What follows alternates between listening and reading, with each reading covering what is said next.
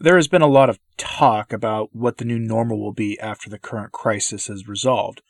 There is an assumption that has either come about organically or through not terribly subtle manipulation from our rulers that the old status quo is over. But what can we expect to see? I'm not sure, but I do know what some of the agendas are here. At their core, they are about control. Control over every aspect of your lives, but especially about control over reproduction. That much is evident from the past work and criticism of the former tech billionaire CEO who's been in the news a lot lately pushing for mass inoculation of the population, and the taking of a tracking chip to prove you've been inoculated against the affliction, or at least the taking of papers, although those can be easily forged. Let's look at this push for the new normal and at the population control agenda at work. But I have to say, caution is needed when talking about this issue now.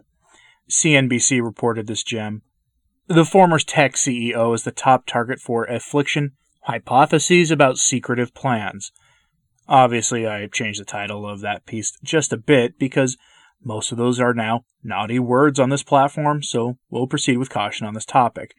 But it must be covered, so in advance, I'd like to thank those who support this channel directly. It does help, especially with these touchy subjects that can threaten my future on this platform. With that said, let's have a look at the weird history this man has with the issues of inoculations and population control. Our former tech giant CEO and would-be savior in our current crisis has a long, storied history with promoting inoculations, mostly in the developing world, targeting poor populations who can't effectively organize to defend themselves against his agenda. What is that agenda? Population control. Let's get back in time a bit to 2016, when the Tech CEOs Foundation was advocating inoculations for Africans as a means of population control. Their thinking for doing this goes something like this. Parents have a lot of kids in these countries, not because they love having lots of kids, but because the survival rates to adulthood are so poor that they need to have more kids to ensure a few make it. Thus, if they provide inoculations against the things undermining the survival of their kids, like tetanus, the fewer kids they'll end up having. Now, these billionaires pushing this have been on the record saying that no truly educated woman has 9 children, so take their intentions with a grain of salt. But in 2016, a firestorm of controversy erupted in Kenya because some of these inoculations were actually sterilizing people. All sources I use here will be on the Sources blog, linked in the description of this podcast. So in 2016, it emerged that after these inoculations were causing sterilization in women who were receiving them, mostly quoting one article here, the Catholic Church was ignored when it mounted a strong but lonely campaign against a mass inoculation after it raised concerns about the safety of the meds that were being used. At the time, the Catholic Church in Kenya claimed that the inoculation used by the government of Kenya and UN agencies was contaminated with a hormone that can cause miscarriages and render some women sterile. End quote. But it gets better. Where did they get the inoculation that they were given? You guessed it, the former Tech CEO Billionaires Foundation and the United Nations, and you can guess where it was made. As you can imagine, the bishops of Kenya had raised the alarm about this for some time, with the Western media largely ignoring them. But it gets better. Where did they get the inoculations that were given out? You guessed it, the former Tech CEO Billionaires Foundation and the United Nations. As you can imagine, the bishops of Kenya had raised the alarm about this for some time, with the Western media largely ignoring them. In 2014, though, earlier, the bishops of Kenya raised the alarm about this program. Quoting LifeSite News, run by the World Health Organization and UNICEF, the Kenya campaign exclusively targets Kenyan women of childbearing age, 14 to 49 years old, and excludes boys and men and younger girls who are also at risk from tetanus infection. End quote. A UN and WHO joint program was targeting young women but ignoring men. Why? The bishops of Kenya released a statement noting that the same inoculation was used earlier in the Philippines, Nicaragua, and Mexico, and it was laced with hormones that caused sterilization and a large number of women who were given the product. In other words, they were being inoculated against pregnancy, not tetanus. The bishops who were never worked with at all by the UN in this effort either, which is weird given that the Catholic Church provides the majority of health programs in the country, almost as if they were purposely not consulted in this program. But the program was supposed to be about tetanus, Remember that. But that couldn't be the case because on that program's cheerleaders was one of the media-appointed saviors in our current crisis. In all this, the Catholic stance on medical care has always been the same. From the statement released by the bishops of Kenya, quote, "The sanctity of life and dignity of the human person must always be priorities in healthcare.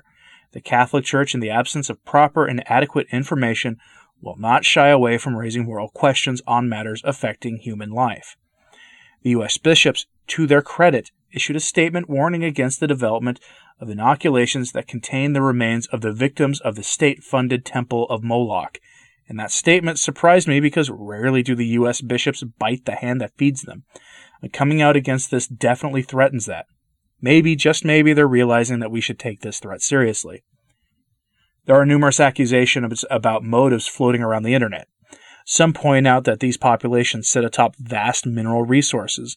Others point out that it's probably just simply money for the companies that manufacture the inoculation. But it is worth noting that the former tech billionaire CEO was raised by two eugenicists who were early supporters of that organization that I call the state-funded Medical Temple of Moloch. Prior to his parents getting involved, Margaret Sanger was noted for her horrifying attitude about controlling the population of undesirable populations, in her own words. Now, it appears that this logic may be playing out on a global scale, beyond the proliferation of these medical temples around the world, and especially in the poorest population centers of the world, but now also through the manufacturers of the inoculations itself. In fact, a sterilization formula was found in every sample of the meds tested in Kenya. Every single one of them, which begs a lot of questions about motive. Dave Cullen at Computing Forever did a great video on this subject that goes into more detail, specifically about the crimes of this group in India, and the tainted inoculations they've been passing out there. The track record of this foundation is poor, to say the least, when it comes to public safety and human rights. A link to that video is in the pinned comment and on the sources blog at returntotradition.org. Needless to say, human rights aren't factoring into this equation at all. Why? Because travel restrictions until people can prove that they've been inoculated against the affliction are being openly talked about by the billionaire CEO and public policy makers around the world, even in the United States, which is astonishing. That brings me back to the two videos I've done previously on the chip, which people still think is some wild hypothesis about secretive plans or something. In reality, this is all out in the open for anyone to see who is paying attention to the news. For example, in the UK and in Germany, secular authorities are now talking about inoculation passports, a sort of ID of some kind that you would carry with you to show employers and law enforcement that you have received the tech billionaire savior's civilization-saving inoculation and can be permitted back to work. Without it, participating in the economy would be nigh impossible. Where have I heard this before? Seems like the faith and sacred scripture has been warning us about this sort of thing for centuries. But I digress.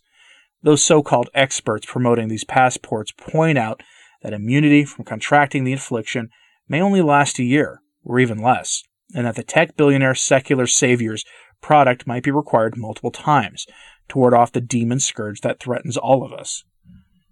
The population control agenda is being ignored by most people, and it really shouldn't be. The tech billionaire has been a warrior for population control for years. In 2012, a summit was held with their funding to promote population control efforts through coercive use of so-called family planning technologies. Quoting a release from Human Life International, quote, "In fact, the dangers posed by the summit are so extreme that many population control groups, including the Center for Reproductive Rights, which never met a evil medical procedure it didn't like, issued a warning before the summit. The Civil Society Declaration condemns policies that accept or tacitly condone forced sterilization and the coercive provision of contraceptives. Any return to coercive family planning programs where quality of care and informed consent are ignored would be both shocking and retrograde." End quote. One certainly does not have to be perceived as retrograde, but these groups have good reason to be concerned. The co-sponsor of the London Summit on Family Planning was the United Kingdom's Department for International Development. This government agency contributed $261.4 million to India's most recent forced sterilization program. This type of quota and bounty-based population program inevitably leads to gross and widespread human rights violations. End quote. I've done a lot of videos on this channel about sustainable development, and oftentimes people tend to ignore them because they don't really understand what I'm doing with those. Maybe now you understand. So to be clear, the would-be savior of civilization, in the face of the current affliction, has a track record of promoting cures that are laced with sterilization compounds, which, by the way, are made in the Middle Kingdom, though the new ones for the affliction will be made at facilities around the world. At least 2 of the products being developed have the remains of the victims of the Temple of Moloch in them. You may be required to carry papers proving your immunity to return to work in some parts of the world. And the foundation in question behind a lot of this has a track record of working for population control efforts that would make Margaret Sanger and the World War II dictator of Germany blush. But there we are. In closing, Robert de Mattei over at Lepanto Institute had this to say about our current situation. Quote, "The international scenario in the spring of 2020 is new, unexpected, and dramatic. Confusion dominates because no one is able to truly say exactly what has happened, where the affliction came from, when it will end, and how it should be confronted. What is certain, however, is that against this background, 2 cities continue to fight in history, the Civitas Dei and the Civitas Diaboli. Their aim is to annihilate each other. They are the 2 cities that St. Augustine speaks of. One is the society of devoted men, the other of rebels. Each one has its own angels. In the first city, the love of God is superior, and in the other, the love of self." End quote. We are truly in a battle between the city of God and the city of man. We know who will emerge triumphant in the end, but the battle is before us now. Will you take the chip to prove your immunity? Will you take the inoculation, even if it doesn't end up having the remains of their victims in it, as the president has demanded that they leave that ingredient out, but again, we'll see who wins. Let me know your thoughts on this. Again, sources are on the Sources blog at returntotradition.org, linked in the description of this video. Thanks for listening. I'm Anthony Stein. Ave Maria.